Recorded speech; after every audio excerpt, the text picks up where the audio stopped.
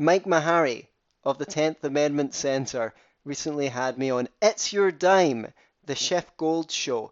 I'm including it as episode 127 of the Scottish Liberty Podcast. Check out the awesome intro music. Welcome to It's Your Dime, a straight talk interview series presented by Chef Gold. I'm your host, Mike Mahari. In this episode, I'll be talking with author Antony Sammeroff about the Universal Basic Income. Antony is the host of the Scottish Liberty Podcast and is the author of Universal Basic Income, For and Against. In this interview, Antony and I talk about what UBI actually is and how it would work, why it's being proposed, the economic ramifications, the possible unintended consequences, and we lay out a case against it.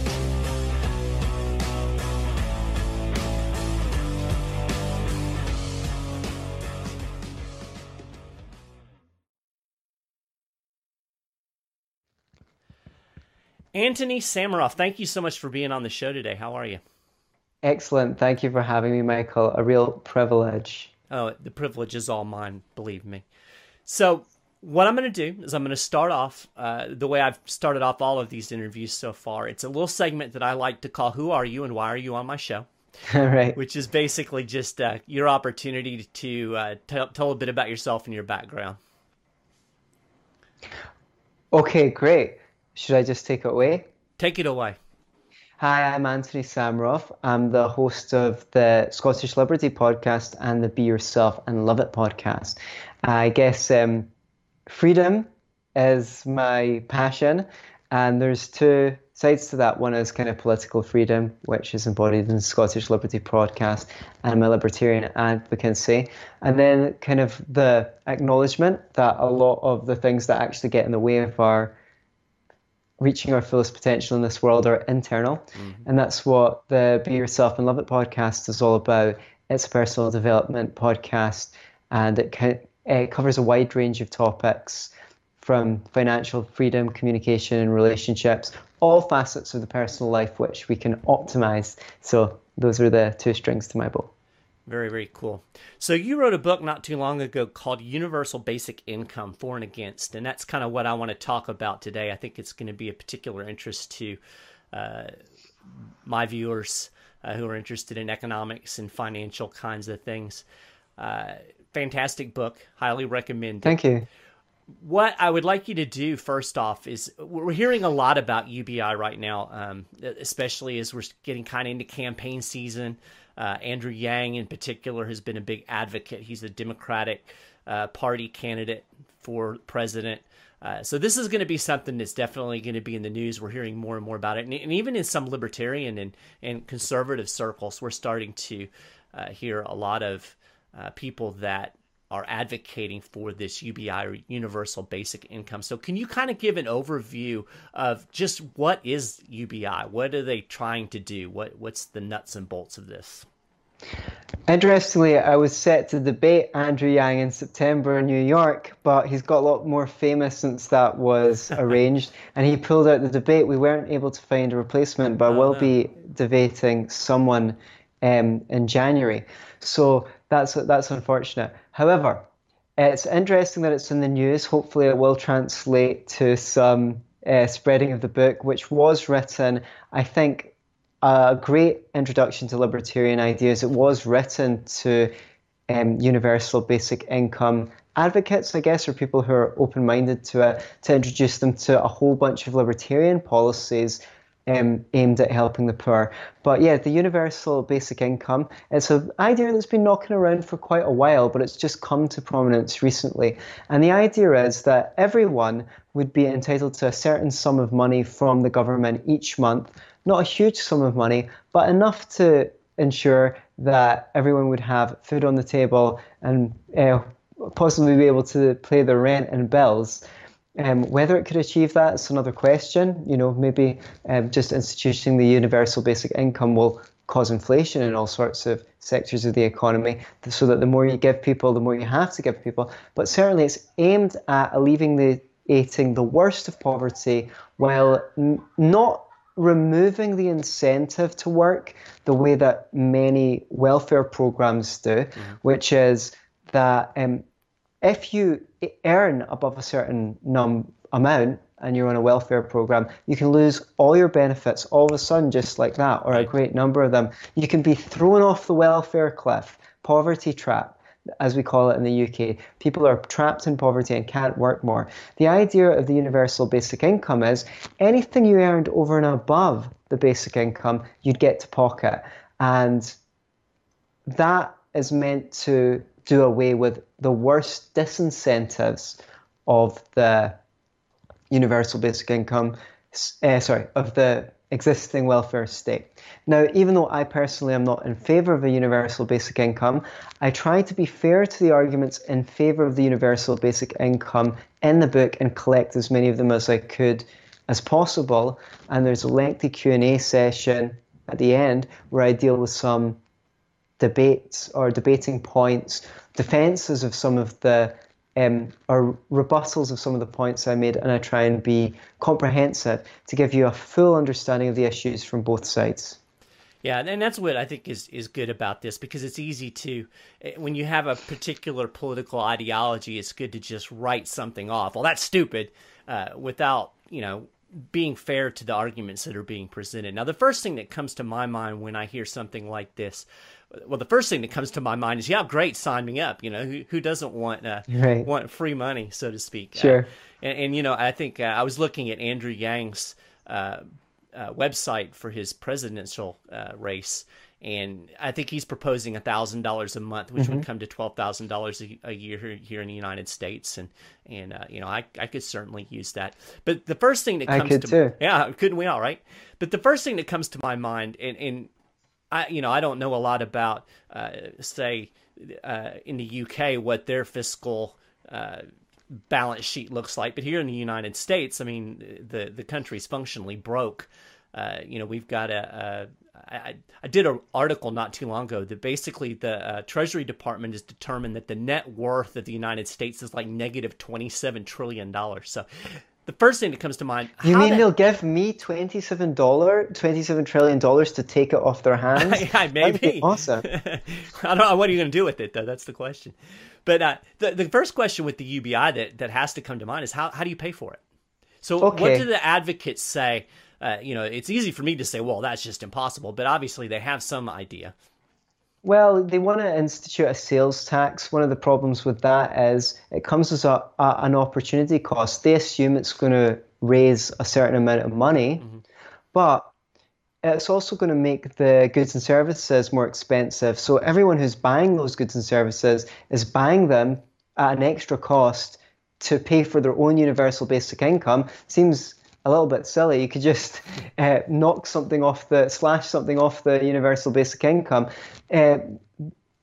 People will buy less goods if they're more expensive. Right. So that's one of the proposals. People are always saying, just tax the millionaires, just tax the super rich, just tax the billionaires. If you taxed all of the billionaires in the world, all of their money, it would only really pay for this for maybe 2.5 years. So it's going to be regular people who are going to have to be taxed to pay for it. One of my concerns is if you're going to be taxing lawyers and doctors, high earners, 60, 70, 80% to pay for the UBI, people aren't going to want to go to long-term education and get highly qualified in these things. Of course, another thing is people always say, tax those greedy corporations, lay off people working.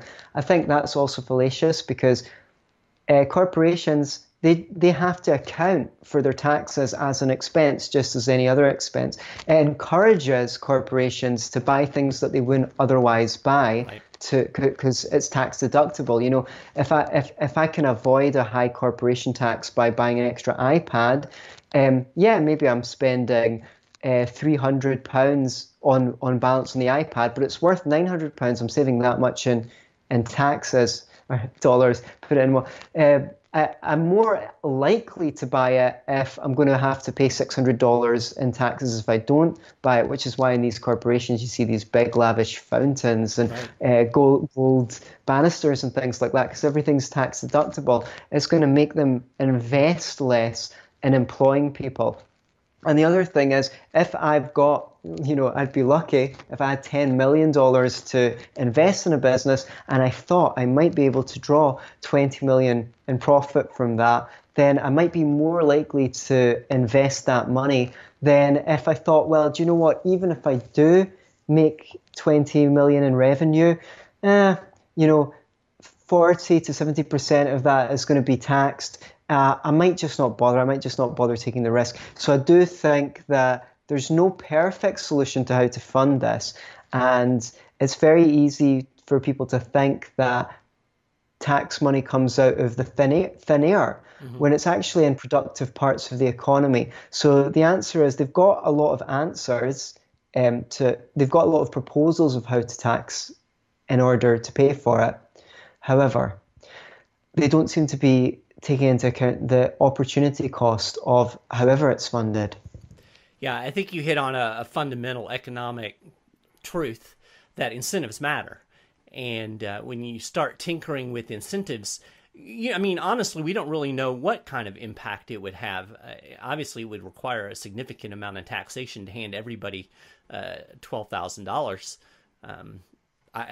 For me, that's about what I had to fork out last year. So, just let me not have to pay the taxes. I'd be happy with that.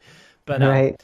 The incentives that are involved in this are something that I think that have to be looked at. And a lot of people are quick to just say, oh, well, we don't have to worry about that.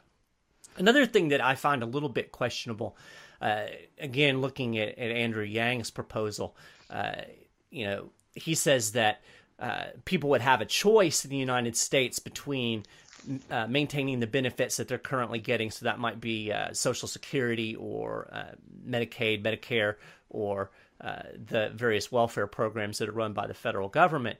And that sounds good. And his reasoning is, well, they'll probably take the cash as opposed to staying on these welfare programs. But whenever anybody tells me that a government program is going to go away, I'm really skeptical of that. So I feel like in the long run, I'm going to end up with not only UBI, also a VAT or a sales tax, a national sales tax. And then on top of that, I'm still going to be paying for all of these other programs. What do you kind of make of that? Yes, I think it's very tempting for people to say, well, look, this is going to be great. We're going to get rid of the complex array of different benefits and everything will be under one umbrella. Andrew Yang's proposal is faulted in that he says he's going to give people a choice because it doesn't allow one of the greatest virtues, supposed virtues of the UBI system, which is to completely simplify the system and get rid of the administrative charges. Find those public sector workers who are bureaucrats, new jobs in the private sector.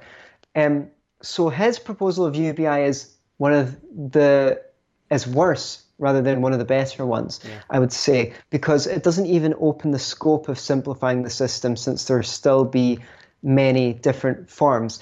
But even supposing we did get the UBI that is the most simple. It's just $1,000 into your bank account every month. I think it's only a matter of time before some people start saying, well, I'm a single mother. I should have a higher UBI. I'm a disabled person. I should have a higher UBI. The cost of living in my city is much higher than other places in the US. I should have a higher UBI. And to some people, that will sound superficially plausible. Why shouldn't the single mother get a higher UBI? As far as many people are concerned. Now, the problem with that is you're back to a large bureaucracy to sort out who's entitled to what and towering administration costs. Speaking of towering administration costs, I would like some help with them. Scottish Liberty Podcast has Patreon. Please go to patreon.com/Scottish Liberty Podcast and pledge some money to help upgrade the podcast. You might have noticed that the sound quality is better on some of the recent podcasts. That's because I went into my pocket and bought some lapel mics. So please go into your pocket and support the show. Patreon.com/Scottish Liberty Podcast. So what do you make of the argument, and I find this at least plausible, if not mildly compelling, that we're seeing an increasing amount of automation and robotics, and that we're going to see a large displacement of workers over the next several decades, and that UBI is really going to be necessary because there's just not going to be enough work for everybody to do, and we're going to have to reckon with that in some way. So it's kind of the technology aspect of it that we're almost approaching this idea of no more work to do, which I don't know. It seems kind of weird. It seems like we could always find something to do. But what do you make of that? Some people argument? believe it.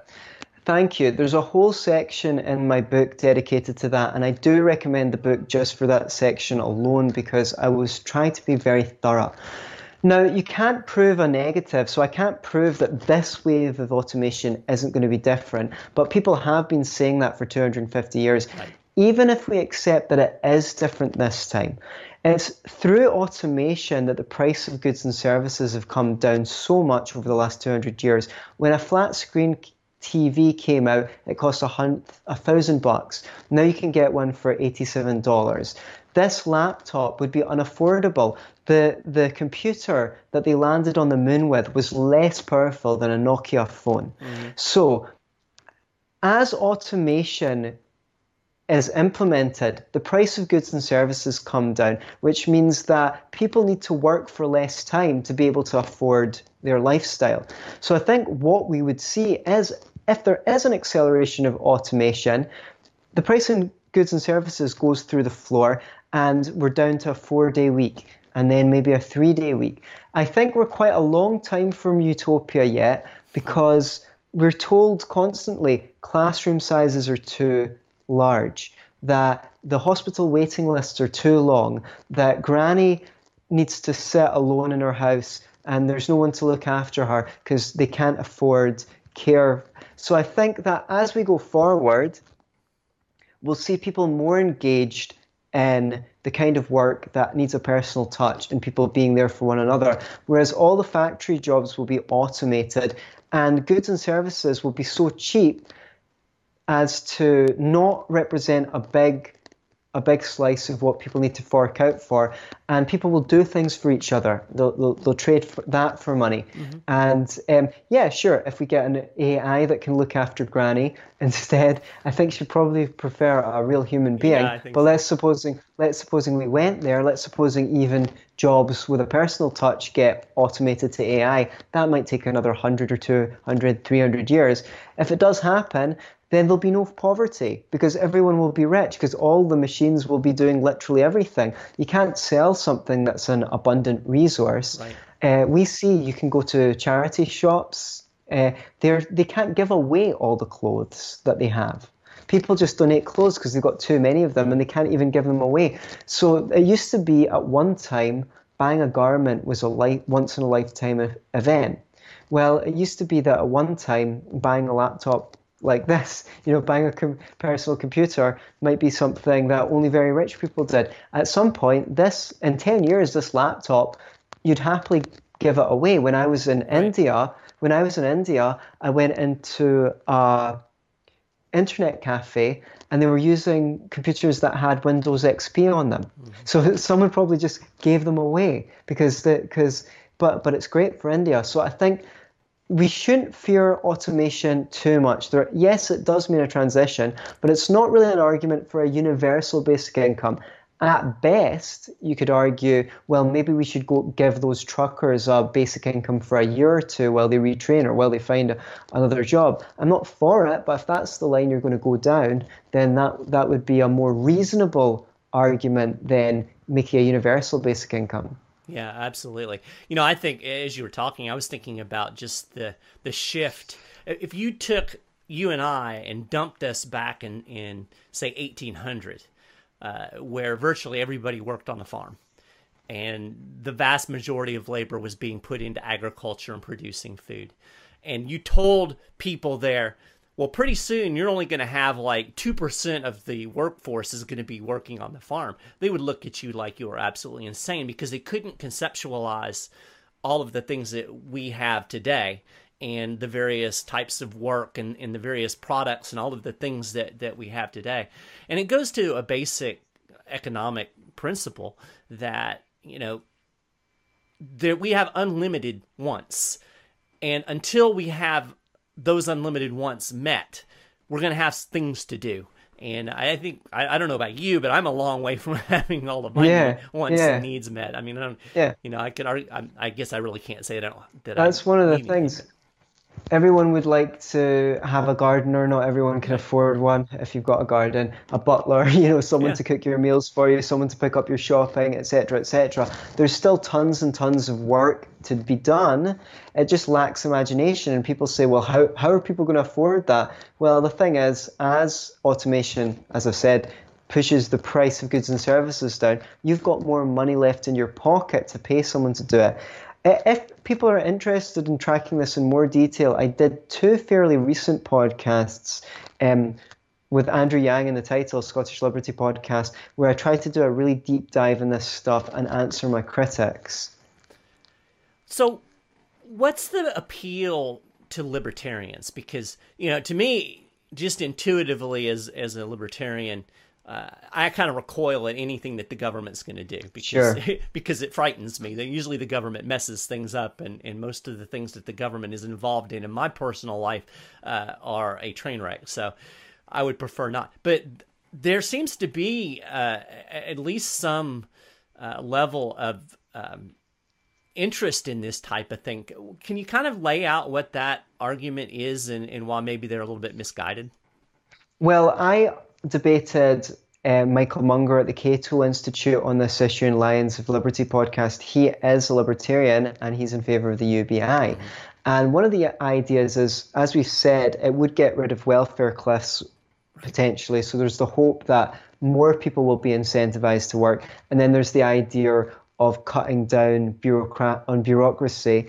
But also there's the hope there that if you give people a UBI, then you can free the market in other ways. You can get rid of the minimum wage and certain labour laws because people will not need a minimum wage to work because they've already got their basic needs supplied, and they'll have more bargaining power because they have, to use the technical term, FU money. So if the boss treats them badly, they can just leave the job, which will encourage workplaces to have better conditions anyway without all these labour laws to ensure them.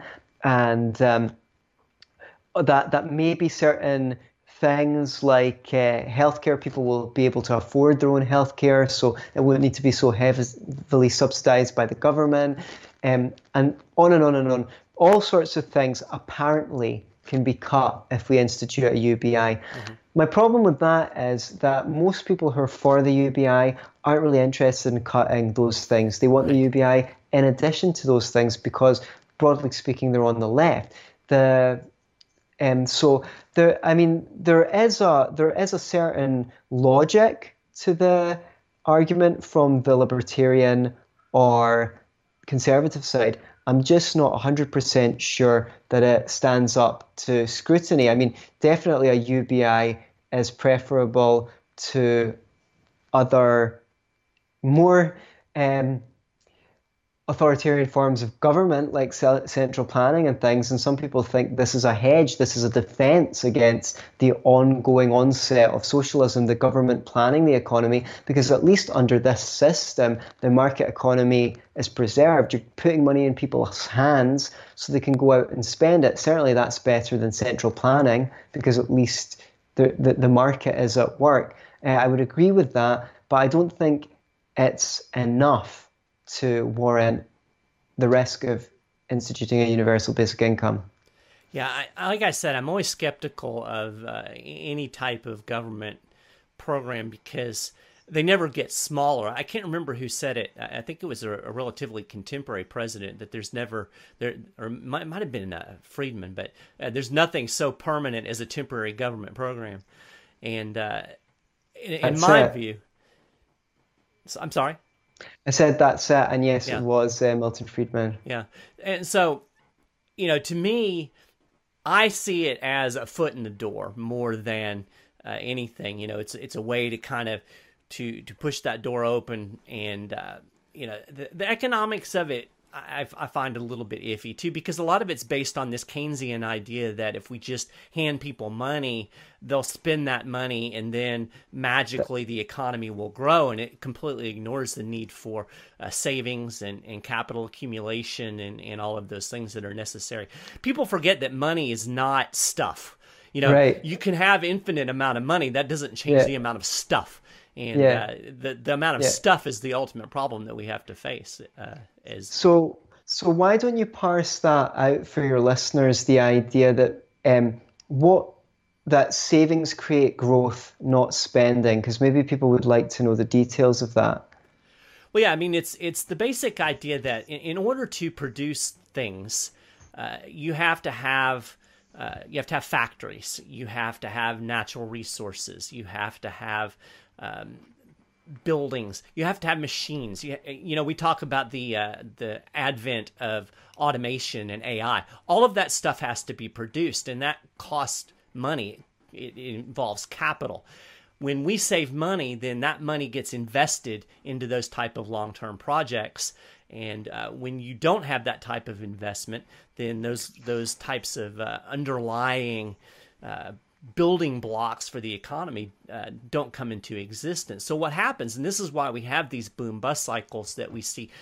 We have central banks like the Federal Reserve, the Bank of England, the Bank of Japan. They pump money into the system with this idea we're going to stimulate the economy with spending, and they lower interest rates. It disincentivizes savings, and then you end up with malinvestment. So basically, people start projects without having the underlying capital to complete them, and you end up with asset bubbles that burst, and we have the boom bust cycle in the economy.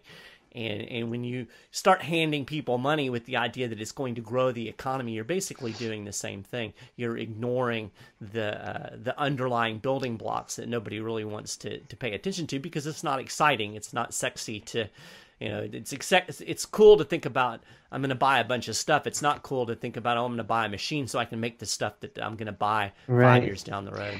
Right. And people will say, well, people are going to take that money and take it to your store and spend it there, and that's how you'll get the money to buy the machines. But I've got a little illustration to show how that's a fallacy. Now, supposing I own a chain of stores, I would be so lucky, and I get taxed $20 million to pay for this UBI. But it's okay. All of the $20 million goes to my customers, who then come into my shop and spend $20 million. All that means is that I'm in the same position, except for I've got $20 million less stuff in my store, which I then need to replace. I need to spend money on replacing. Now, because I have to spend money replacing all that stuff I lost, I don't have that extra money there to take on new staff or to build more stores or to invest in machines that will bring the price of my products down. So it's not true that by taxing the rich, the store owners, to give to the people at the bottom, that there's some gain in jobs. In fact, I don't have the money there to put people into employment. However, if I keep that money, I might say, well, you know, that store across the road, they're a competing chain. They have much shorter lines than me. So I'm going to invest in more staff so I can compete with them and get the line down so I can compete. Or, you know, God forbid, automatic tellers. Okay, I'm going to put some of those in because then I cut my lines down. Whatever it is that my customers need. Now that I've got those, I can bring the price of my products down, which means that everyday people have to spend less in the stores to make ends meet. And in my book, Universal Basic Income For and Against, I illustrate 5 ways that by getting the government out of the economy, we can really help people at the bottom of the economic ladder in ways such as I described, because from lowering the cost of living by lowering prices of goods and services to lowering the price of housing and what have you. So I think one of the appeals of the book is it's a great introduction if you want to buy a book to give to a left-winger, because it really has an emphasis on helping the poor, which I think everyone wants to. Most people who are politically engaged are especially concerned about those groups that they deem to be disenfranchised. Right. Well, that's fantastic. Really good overview. I appreciate your knowledge of this. Where can folks get the book? Because that would be the next step. If you're interested in what we're talking about and you want to learn more, where can you find the book? Yeah, you can go on Amazon. You can get it in Kindle. I believe the paperback copy is available as well. I made a couple of edits to the transcript at one point, so it came down for a while, and it's been back up. If it's not up when you look, try again in a couple of days, or send me a message and I'll figure something out. Alrighty, I've got one more question, and then I'm going to let you tell folks a little bit more about your other work and where they can find all things Antony on the internet. But this is a question I ask all of my guests. It's kind of a fun one, but very important that you answer this properly. So when you're typing, right, like writing a paper or writing something, do you double space after every sentence? Now, that really depends on the setting that Word is set to. I got very confused and annoyed how sometimes it would automatically take a space or double space, and sometimes I copy things from one document to the other, right, and part of it. And it really does drive me crazy, although I've now noticed that Word gives you 3 paste options, and sometimes you can remove the formatting from the text. Right. But I wish that they made it easier for us to homogenize text. In fact, they should have a homogenized text option in Microsoft Word. So anyone techie, if you're listening, get on it. Get busy. Well, the proper answer to that question is you should never double space after a sentence if you're on a computer. It drives me crazy as an editor because I'll get these things and I have to fix them for web formatting. And a lot of people don't realize that if you're younger or older, like my age and older, and you took typing in school, they taught you to double space after every sentence. And that's because of the way the fonts were lined up on the typewriter. Yes. But we're not on typewriters anymore. So. Right. Well, thanks for enlightening me. Let me just ask you a question. What if you have one body of text on one topic, and then you go on to a different topic and you want a break? So you double space just there. Yeah, I'll double space a paragraph there. But not after a sentence. Okay. Yeah. Not after. Yeah. Okay. Gotcha. Do you mean hitting spacebar twice after a sentence? Yes. I would never do that. Thank you. What kind of Philistine? Like, why would I do that? You'd have to be a bad person to do that, Mike Maharrey. Well, I'll tell you what you can do. Next time, there is a find and replace option. So I use it all the time. Absolutely. Okay. It still bothers me because then a lot of times I'll have it in. Like I do a lot of work on WordPress, so then I'll have to put it in a Word document and go back and fit. It's a big hassle. But I agree with you. It's a Philistine move to double space after a sentence. So just real quick, tell folks about your other work that you're doing. Kind of the self looking into oneself, and then tell us where we can find you. All of your websites, social media, any place that you want people to go to. Yeah, I've studied counselling at Edinburgh University and I worked as a therapist since. I kind of delved into a little bit of coaching as well, but I'm kind of always interested in sharing content on problems that I've solved or am in the process of solving. For a long time on Be Yourself and Love It podcast, I interviewed guests. This year, I've just been doing little podcasts, 10 to 15 minutes long. So I'd definitely be interested to hear what you guys at home think of those. I always try and get really practical. I don't like self-help that's like 90% philosophizing and like 10% practical application. So I'm always looking to find things that you can actually implement in day-to-day life to improve your communication skills, relationships, whatever it happens to be the topic of the show. And yeah, I guess that's quite been interesting to me because it means that people can come along with me as I'm trying to work and optimize myself. So Be Yourself and Love It podcast, you can find it on iTunes or SoundCloud. Let me know what you think if you do.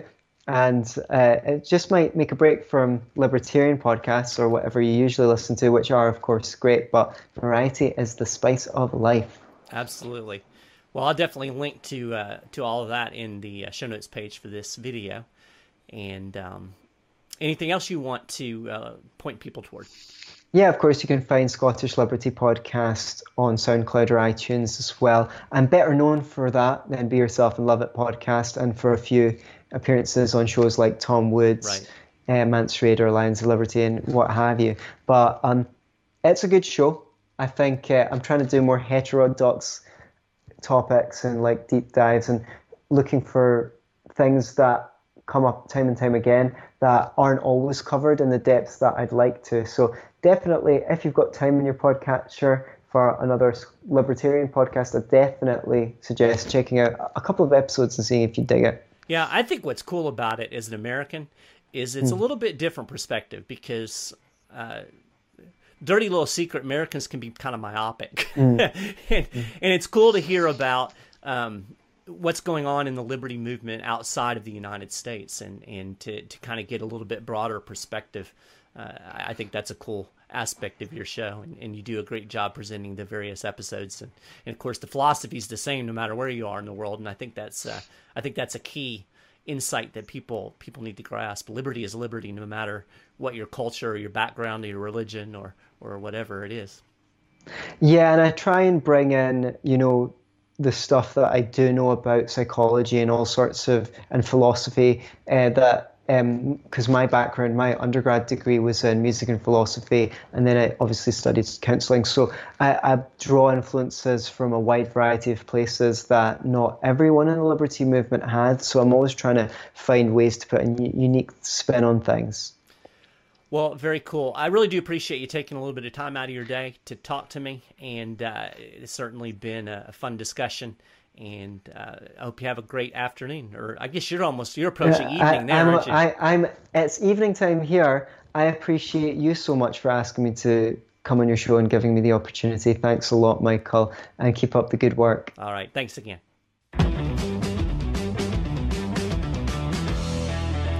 You've been watching It's Your Dime, an interview series presented by Schiff Gold. For more information on investing in gold and silver, talk to a Schiff Gold precious metal specialist today at 1-888-GOLD-160. That's 1-888-465-3160. Or visit us on the web at schiffgold.com. You can keep up with all of the latest precious metals news at schiffgold.com/news. And tune in each week to the Schiff Gold Friday Gold Wrap podcast. This is your host, Mike Maharrey. I appreciate you watching, and I'll talk to you again next time.